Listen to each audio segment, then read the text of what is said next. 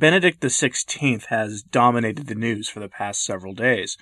When the news broke that he was leaving Rome and headed to Regensburg to visit his ailing brother, George, a lot of people in the Catholic commentary sphere, both in video, audio, and in print format, jumped on the story and began reporting its links to various Catholic prophecies about the Pope fleeing Rome. It was helped that when this happened, it had been reported that Benedict had no plans on returning to Rome. Today I'm going to go over the story of Benedict returning to Rome, which I hope will show the need to be cautious about the reporting of these things. Some will probably say that all that reporting initially pressured them to bring Benedict back, but let's be honest, no one in the Roman Curia is watching YouTube or reading hard traditionalist Catholic blogs. I wish they'd pay attention to us, but no, they're not. Anyway, let's get into the story. Our story begins late last week with the news breaking that Benedict XVI was headed to Germany with no plans to return to Rome. He planned to be in Germany indefinitely, and as he was photographed in a wheelchair and looking frail, this was understandable to a certain degree. To those who hold to the thesis that Benedict is the true pope and that Francis is an anti-pope, this was a warning sign that things were truly going to get bad. Even worse, a photo circulated of Benedict looking haggard, with some saying it was proof that he was, to put it mildly, being mistreated by his keepers in the Vatican. This fueled speculation of the fulfillment of various prophecies of the Pope fleeing Rome, just prior to Rome being destroyed by the enemies of the Church. And then the YouTube videos and blog articles came spreading this interpretation of events. And in a moment of pure transparency here, I'm just going to tell you the truth. I nearly had a video ready on this topic too, except when I read those prophecies, they were all preceded by obvious terrible events that have yet to unfold. Like a major war, for example. And when I say major, I mean apocalyptic. I just couldn't bring myself to script that video beyond the first paragraph of text, so I stuck to the original release I had planned for Monday and moved forward from there. Then the story broke late on Sunday that Benedict was going to return to Rome. Headline from the Catholic News Agency: Benedict XVI to return to Rome June 22nd after visiting with ailing brother in Germany. Now here's the meat of that article. Again, this is from before he actually returned. Quote, "The former pope has been in Bavaria since June 18th. He flew there from Rome to see his 96-year-old brother, Monsignor George Ratzinger, who is in poor health. The Pope Emeritus is staying in the seminary of the Diocese of Regensburg during his visit. At the time of his arrival, the date of his return journey had not been set. According to the Regensburg Diocese, on Sunday morning, the 93-year-old Benedict celebrated Mass with his brother in Lusengasse. And if the strength allows, again in the second half of the day, the diocese wrote. Benedict plans to take the rest of the day off with him. Archbishop Nikola Eterovich, the apostolic nuncio in Germany, met the Pope Emeritus in Regensburg on Saturday. On Sunday morning in the Regensburg Cathedral, Eterovich said, quote, 'It is an honor to greet the retired Pope in Germany again, even in this difficult family situation.' End quote. That rather vanilla article got our wing of the internet to react rather, shall we say, strongly. I'll not name names or anything.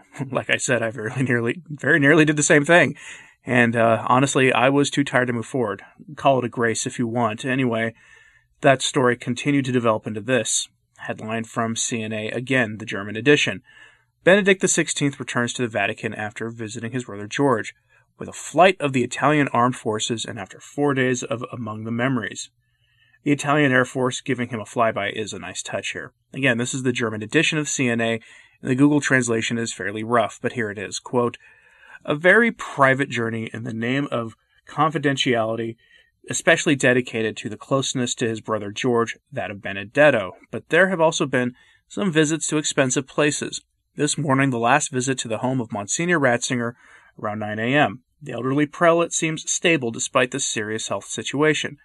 Many say that being together for the two brothers was like being medicine for each other. Around noon, the Pope Emeritus and his small retinue with the Secretary Archbishop Gonswein, the Dr. Poliska, the Deputy Commander of the Gendarmeria Giuletti, and other assistants took the Italian military flight that had departed this morning from Ciampiano and at around 10 a.m. arrived in Monaco. Guessing that's Monaco. At the airport to greet Benedict XVI, accompanied by the Bishop of Regensburg, the President of Bavaria, Markus Söder. The plane landed in Campiano at 12:59. End quote. Okay, so Benedict spent time with his brother and took what might be his last opportunity to visit a few of his favorite places in Germany and apparently said Mass together. On June 22nd, a German news outlet reported that both Benedict and George were too weak to greet each other aside from clasping hands and saying hi. They spent time together knowing it was very likely the last time they'd see each other alive due to their age and health. George is bedridden and Benedict is wheelchair-bound, so again, you've got some inconsistencies on these reportings, but the basic story is the same. Clearly, time draws short for both of them. An Italian reporter by the name of Francesco Antonio Grana reports that Benedict is now back in the monastery home in the Vatican and has been since the 22nd. The Pope's biographer weighed in on the story when it started being spoken about in prophetic tones. When Peter Seewald was asked about Benedict never returning to Rome, he had this to say. Headline from domradio.de, yes, another German source. This is pure nonsense.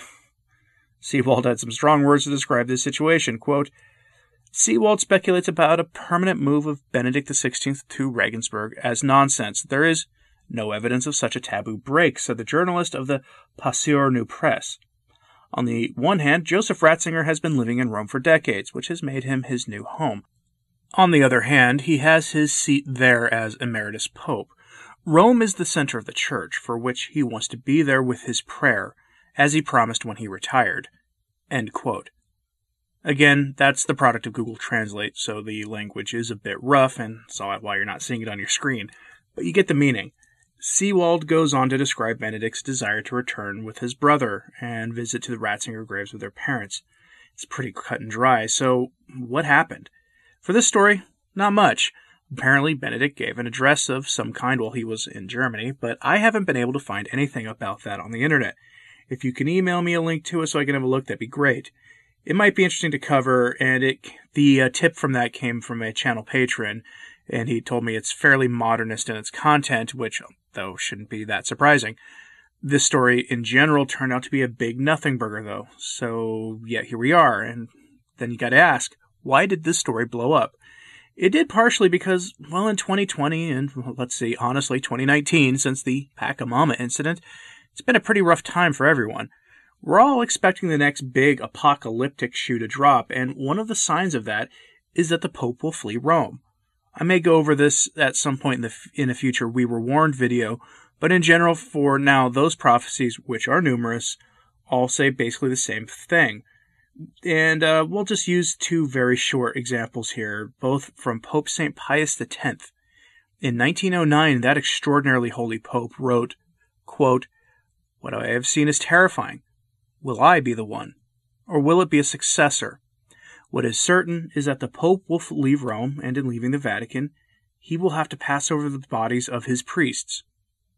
Then in 1914, he again had a vision. Quote, I saw one of my successors, by name, fleeing over the corpses of his brethren. He will flee to a place for a short respite where he is unknown, but he himself will die a cruel death. End quote. Others all speak of a terrible war that will result in the destruction of a large portion of humanity. That's sort of an important event in the Pope fleeing Rome prophecy, and as you know, I'm a big believer that we are likely to see a Lois Erlmeyer's warning come to pass in the next few years. So, if you're not familiar with those, look through my We Were Warned series for information of what the events preceding those that caused the Pope to flee Rome might look like when they happen. In closing, I'll say this. Catholic prophecy is a great thing. It is a wonderful gift from heaven that if we can see the signs of the times, we can be prepared for what is probably coming. Again, we do have free will and all this stuff. But if we get excited, we can undermine our own credibility or make a lot of us look rather silly. There is one Catholic blogger who kind of operates at the fringes of this stuff, who is now getting unjustly slammed by people, and it's unfortunate because we're all supposed to be in this together. So my only advice for anyone listening to this, exercise restraint when these kind of events happen, and let them play out a little before jumping on board the fulfillment of prophecy bandwagon. I nearly made that mistake, and it's probably only by divine intervention that I didn't. All credit to our Lord on that one. It certainly wasn't my judgment. We know your thoughts in the comments, please. Thanks for listening. I'm Anthony Stein. Ave Maria. But before this is over, I did want to just say first, thanks to the patrons of this channel.